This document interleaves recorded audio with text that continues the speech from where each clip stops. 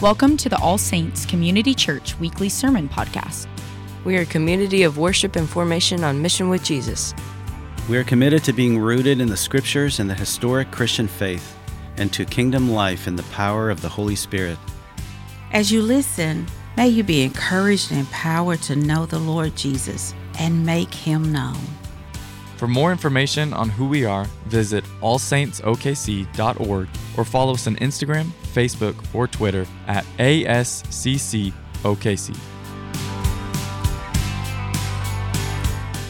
So we are starting this new series on Hebrews, and what we're going to see through these 13 chapters in the coming weeks is the supremacy of the Lord Jesus. What is the book of Hebrews about? It is about the supremacy of Jesus, His uniqueness, His greatness. The book of Hebrews shouts throughout the history of the church, there is no one like Jesus. There's no one like Him. Now, at the same time, it is a Trinitarian book because the Father sends the Son, and the Son is anointed by the Spirit and raised from the dead through the power of the Holy Spirit. So the book is about the supremacy of Jesus, but underlying it is the supremacy of the triune God, the Father, the Son, and the Holy Spirit. And today we're going to look at the first 4 verses, but before we do that, I thought it would be good to give some helpful background information on the book of Hebrews. So we're dropping down into it and learning a little bit of the background, the key themes, and that will help us kind of lay out a roadmap for the coming days. Lord, we thank you for Holy Scripture.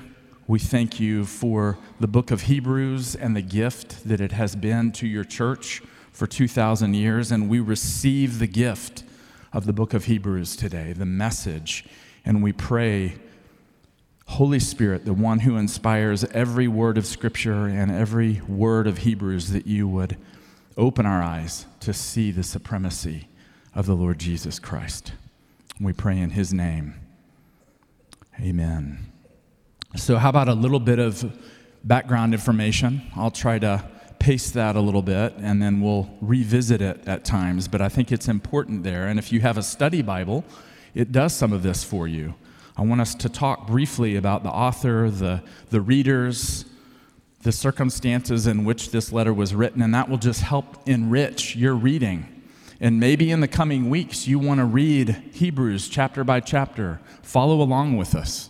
It's so rich, and there's so many layers to it that we're going to have to take it in bits and pieces. Like I said today, we're going to try to make it through the first 4 verses, but we'll see.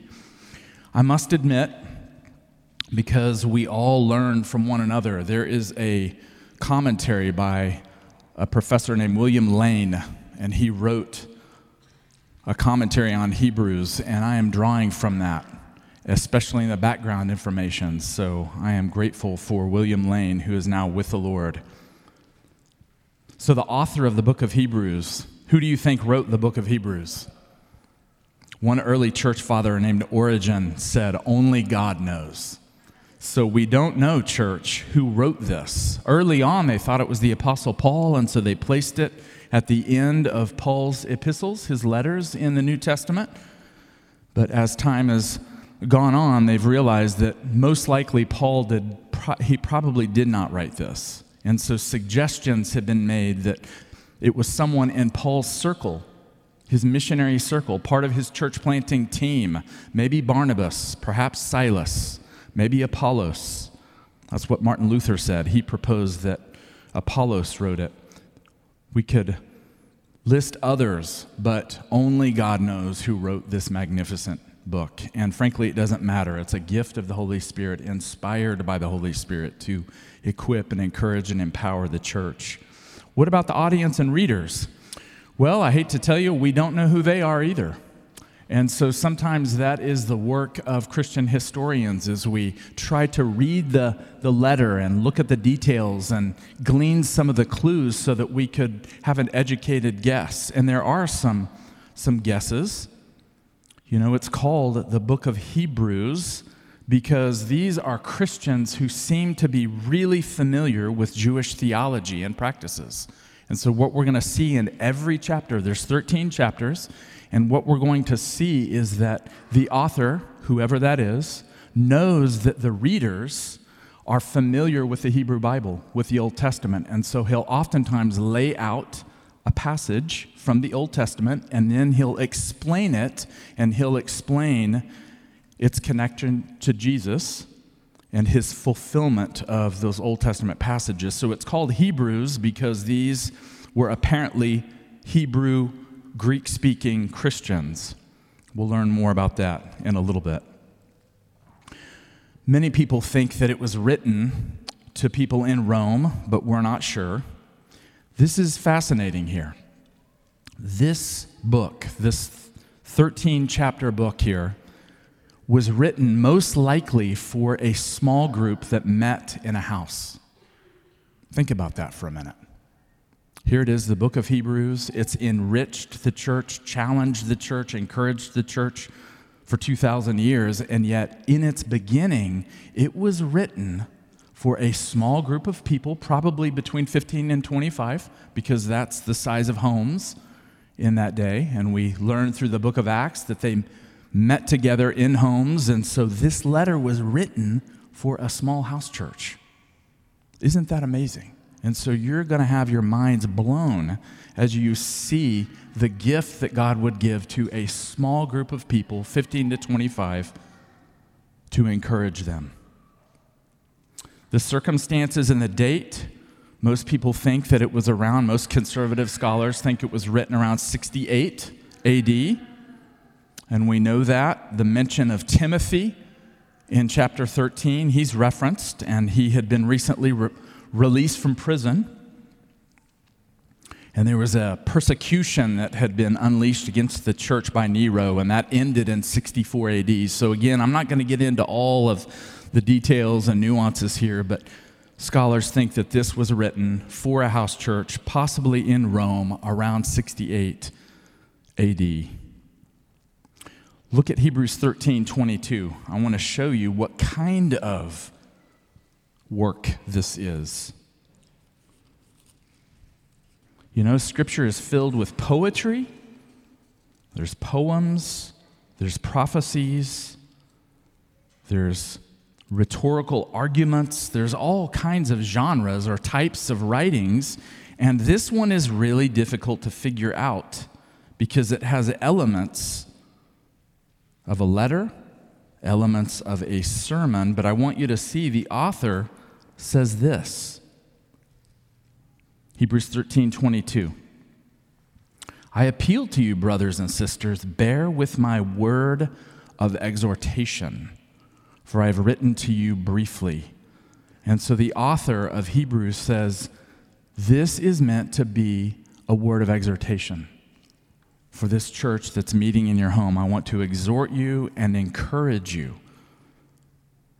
And friends, what we're going to see in this letter is they needed clarification on who Jesus was. And so the author is going to explain who Christ is by laying the Old Testament scriptures before this group of people. And he's going to explain the supremacy of Jesus based on specific texts, specific verses from the Old Testament.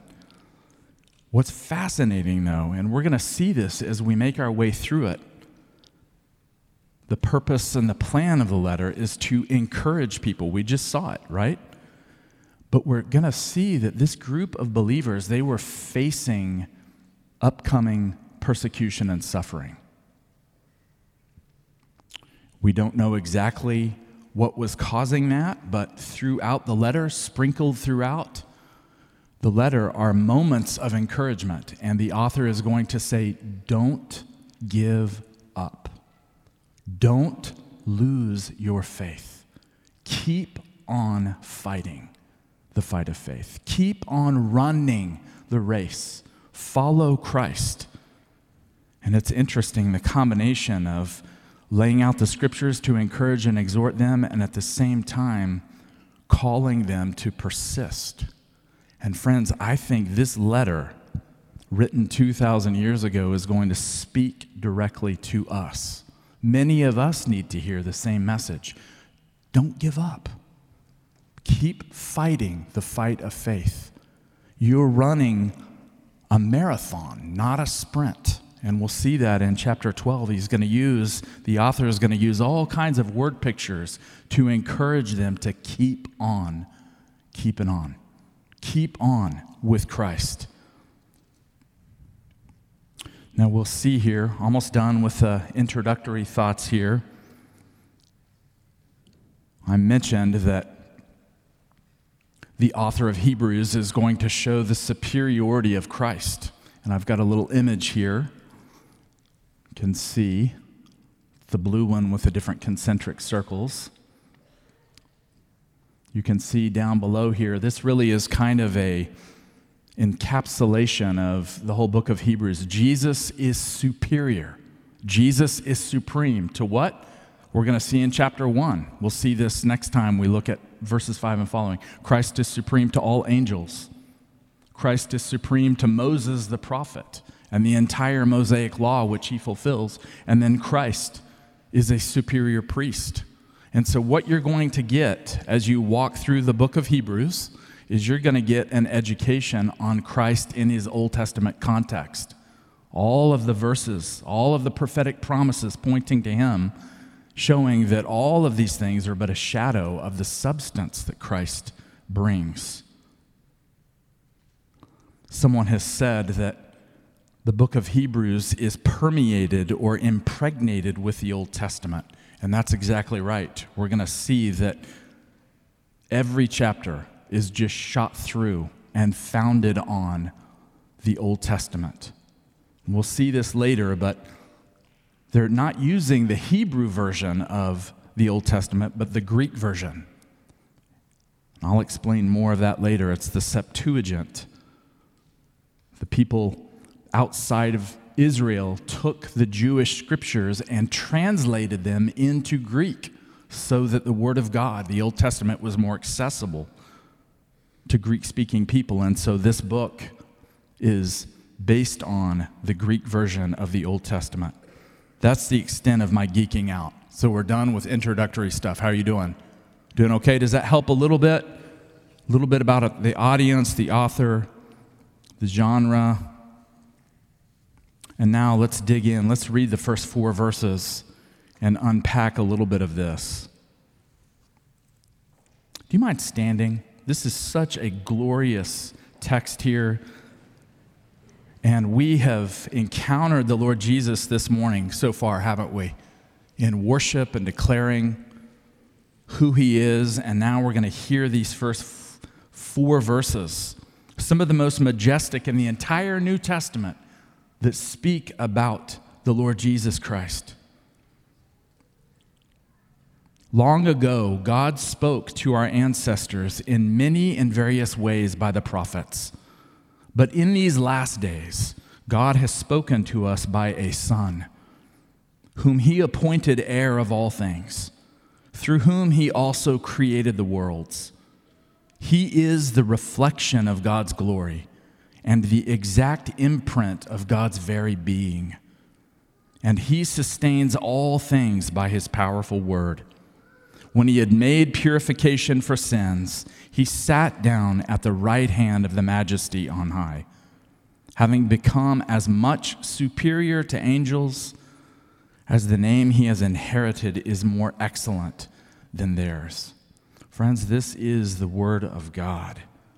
You can grab a seat. So we're going to see here the beginning of many contrasts. The book of Hebrews is going to say it was this way, but now it's this way. Here it was in the Old Testament promises. This is how it is now with Christ, the fulfillment of all of those promises. So we see right there at verse 1, the first point, God spoke long ago in many ways. And so the author of Hebrews is getting the people to reflect on the Old Testament story, the narrative. A period of almost 2,000 years from Job to Nehemiah, about 2,200 years before Christ to about 400 years before Christ. And he's saying, you know, readers, that the scriptures are a record of God speaking and revealing and saving. across different times and cultures. And so he knows that just by saying that long ago, God spoke to our ancestors in these various ways. They're going to remember God speaking to Adam and Eve from the beginning. They're going to remember the patriarchs. They're going to remember judges and the kings and the prophets. And they're going to recall all the different ways that God spoke. Through his direct voice, through dreams, through visions, through parables. Some of the most prominent things that we find in the Old Testament. Many ways that God spoke. One of them, think about Abraham. How did God speak to Abraham in Genesis 12? Can you remember, church? He invites him to go out at nighttime, and what's he have him do? Has him look up at the stars. Has him contemplate the beauty of creation. And then he says, you see all these stars? I'm going to make your offspring. I'm going to make your descendants more numerous than all the stars. And so the author of Hebrews is getting them and us to reflect on God speaking in many various ways, including that promise to Abraham, which becomes central to the whole Old Testament. How about Moses in Exodus 3? How does God speak to Moses? Some of you that have seen Prince of Egypt, he speaks through a fiery bush. The word of the Lord comes to him and he reveals his name, says, I am that I am. And then he sends Moses to be a deliverer of the Israelites. So in many ways, various ways, God has spoken to our ancestors. Think of the prophets. I love Daniel 7. The Lord gives this young man, Daniel, a series of visions. He speaks to him. Even in the night, in Daniel 7, he has this stunning vision of God sitting on a throne with fire pouring out. And then one like a son of man who seems to be human but more than human approaches the throne of fire. And the word of the Lord comes to Daniel and says that this is the Son of Man. He's the Messiah. And one day all the kingdoms of the earth will belong to him. So friends, the Lord has spoken. He is a God who speaks. And we're going to see the book of Hebrews reiterates that. God spoke from Genesis to Malachi, all the way through. God has spoken in many and various ways. And that sets up for verse 2. You see it there? The first contrast. God spoke in all of these different amazing ways. But what's it say? But in these last days, God has spoken by a Son. And friends, this is one of the highest moments in the entire New Testament. The author is going to lay out 7 affirmations about the person of Jesus. And when you read this, there's no mistaking it. Jesus is fully human. He's a man, 100%, but he's fully God. And a text like this, theologians call this high Christology. Can we say Christology together? Christology. This is really high, lofty Christology. What is Christology? Christology is the theology of Christ. It's reflection on who Christ is. And these few verses right here are lofty words about Jesus. I mentioned there's 7 affirmations, declarations of who Jesus is and what he does, what he's done here. And then throughout the rest of the book, he's going to use a pattern of 7s. He'll say 7 things about Christ. He'll talk about 7 saving works that God has done through Christ. He'll make 7 affirmations about the priesthood of Christ. But here is very dense, high, lofty Christology. Now, Amanda and I were talking about this week. I've already mentioned, this letter is written for people who are facing persecution and suffering. Their lives are on the line, and look at how this letter begins. If you were writing a letter to people facing persecution and suffering and hard times, perhaps their lives being on the line, Is this where you would start? How would you start your letter? The author of Hebrews, inspired by God, the Holy Spirit, gets them to see Jesus. That's where he starts. And so, friends, we're seeing from the beginning of the book, those who are facing hard times need to see Jesus. That's the message of the book of Hebrews. Whatever you are facing, whatever you are burdened with, whatever you are struggling with, however you are suffering, the answer is to see the Lord Jesus in all of his majesty and glory. This is like a divine resume here. This is showing us 7 things on the resume of Christ: who he is, what he's done, why he is worthy of our trust. And so I want to invite us from the beginning. And maybe today I came pretty burdened in heart. Maybe you are burdened. Maybe your heart is aching and breaking. Maybe you don't know if you're going to make it past this week. Friend, you need to see Jesus. That's the answer. That's the answer found in this book. That's the answer found in the entire New Testament, is you need to catch a glimpse of the glory and the majesty and the humanity and the divinity of the Lord Jesus Christ.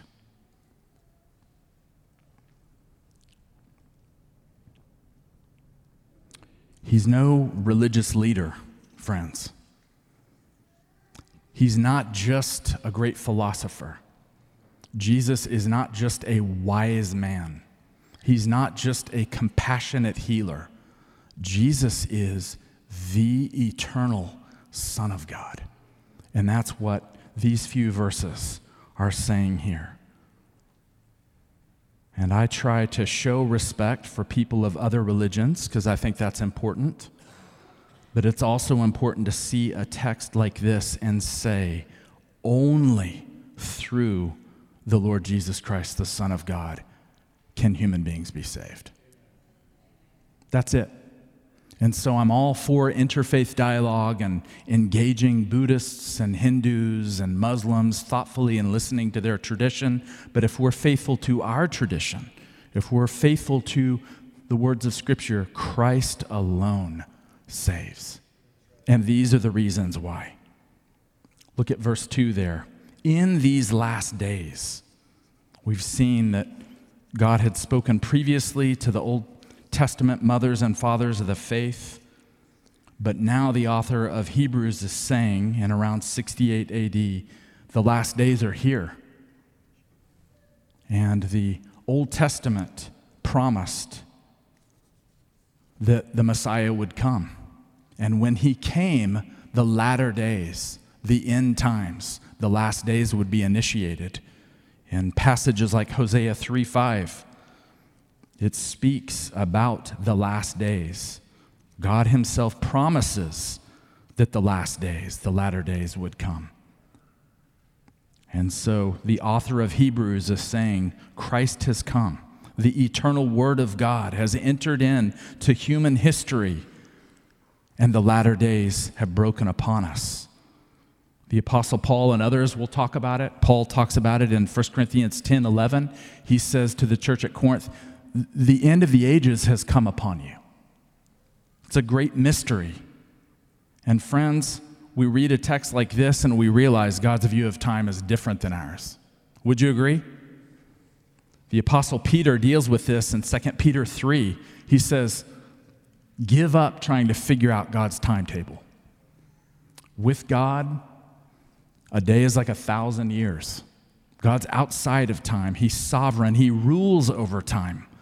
And in his great mercy, the latter days are initiated, but he's patient. And he's allowing more and more people time to repent and come to Christ. So friends, you are living in the last days. Some people say, when are the last days coming? You're in them. Christ has come. The King has come. He's initiated the kingdom of God, and it will be consummated one day. It is a great mystery. But this text tells us in the last days, look at the second part of verse 2 there.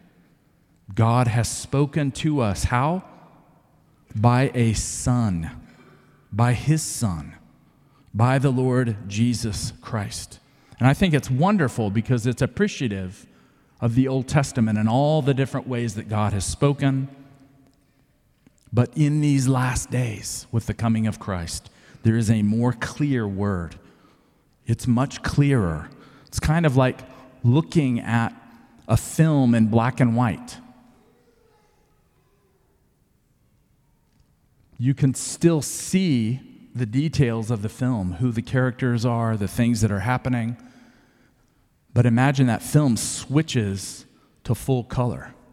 That's what's happened in the last days with the coming of Christ. All of those black and white promises are now in like Panavision.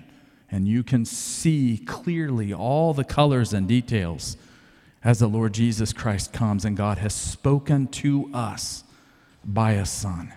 Now look at these things. We're going to look at them quickly for the sake of time, but there's 7 things that the author of Hebrews says about Jesus. What is the first one there? He is appointed the heir of all things.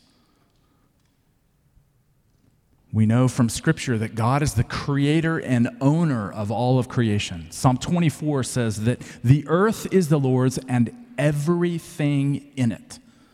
God the Father created, He spoke it into existence, and He has declared, He has determined that His Son, Jesus, the Messianic King, would inherit all things. And we're going to see this through the book of Hebrews. We're going to see Psalm 2 fulfilled in Christ, that the nations are promised to Christ, that He will inherit saints from all the nations. What else does it say? He's the heir of all things, like the firstborn Son of God, Colossians 1:18 says. What else does it go on to say here, church? I want you to see it. What's the next thing? The next affirmation about Christ. Through Him, God created the worlds. The word can mean ages. So it means through Christ, God created the entire universe and everything in it. All time, all space, all energy, all matter. There's a beautiful ancient icon I want you to see up here, and this is Christ, the one through whom God spoke and created. He is the co-creator with the Father. He's the agent of creation. Friends, He is not just a normal human being. He is the exalted co-creator and ruler of all things, who will inherit all things. And in that picture, you can see some of the beasts and creatures and the sun and the moon. Christ is the eternal co-creator with God. And if we're not getting the message clearly enough, look at verse 3. The third thing that the text says about Jesus. It's glorious, isn't it? He is the reflection of God's glory. He is the exact imprint of God's very being. The Greek word here is actually character. Christ is the character of God's very being.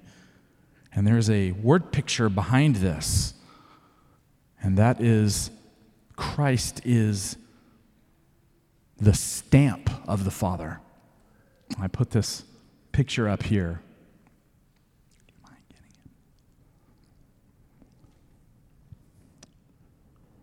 Why don't you flip to the next one, and then I'll explain it. You see there this ancient coin from around the time the letter was written.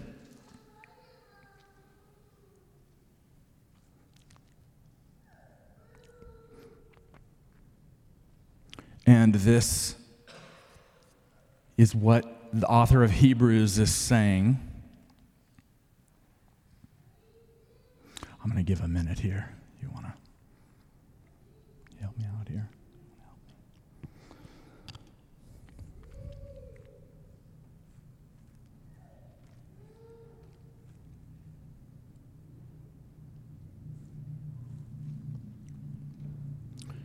So, God the Father, in God the Son, has placed his imprint, and he is the exact character. He is the exact imprint of the Father. Do you see it? And so we're going to see through the book of Hebrews that Christ, his life is like soft metal. And the Father's imprint, his character is made on him. Do you want to know what the invisible, eternal God looks like? Look at Christ.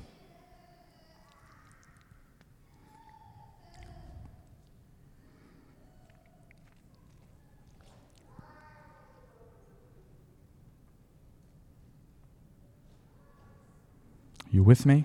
The Son is the exact imprint of the Father. In 2 Corinthians 4:4, Paul is talking about Christ, and he says, Christ is the icon of the Father. Christ is the image of the Father.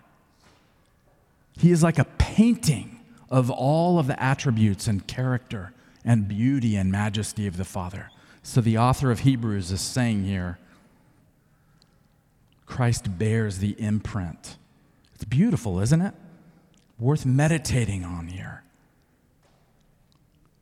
He is the exact imprint of the Father's nature.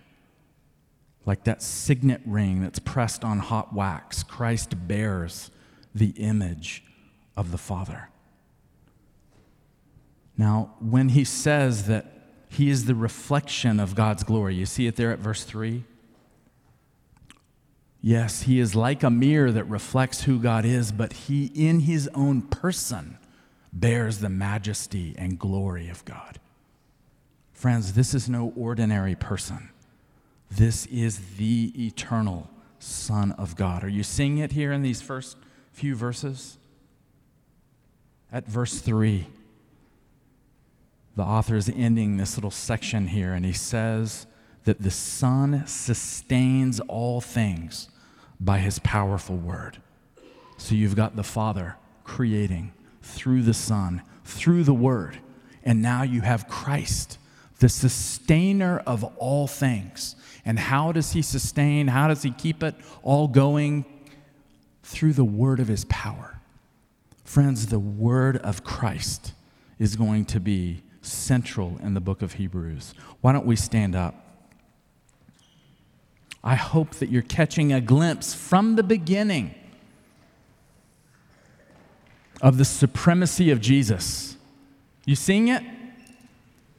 The last thing at verse 4 says that the Son made purification for sins, and he sat down at the right hand of God. Friends, it's what we were singing about this morning, the eternal Word of God, the heir of all things, the Son of God, the exact imprint of the Father, the one filled with the majesty and glory of God, is the one who humbled himself, shed his own blood, made purification to save sinners like us, to redeem a church, to redeem people from every tribe and nation. And then he's exalted to the Father's right hand. Friends, this is glorious. This is the Lord that we serve. And having a vision like this is what got the church through hard times and what will get us through hard times. It's a fitting way to shift to communion here. We're going to have communion on the left and the right here. You know the drill. We're doing that each week. Grateful for the team serving that. I'm going to read the text that we typically read from 1 Corinthians 11, and then we're going to end with Holy Communion and ministry time. Paul says this, 1 Corinthians 11, "For I received from the Lord what I also handed on to you, that the Lord Jesus, on the night when he was betrayed, took a loaf of bread, and when he had given thanks, he broke it and said, "This is my body that is for you. Do this in remembrance of me."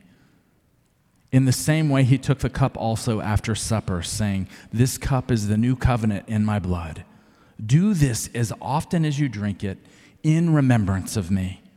For as often as you eat this bread and drink the cup, you proclaim the Lord's death until he comes." Jesus, we thank you for your presence with us today. As we were singing, as we were looking into the scriptures, we thank you for your presence among us. We thank you for your shed blood, for your broken body. We thank you that you have made purification for our sins, that you're seated at the Father's right hand. We want to encounter you through Holy Communion today and through ministry time. We pray in your name, Jesus. Amen. So I'm going to ask the ministry team to come up. We want to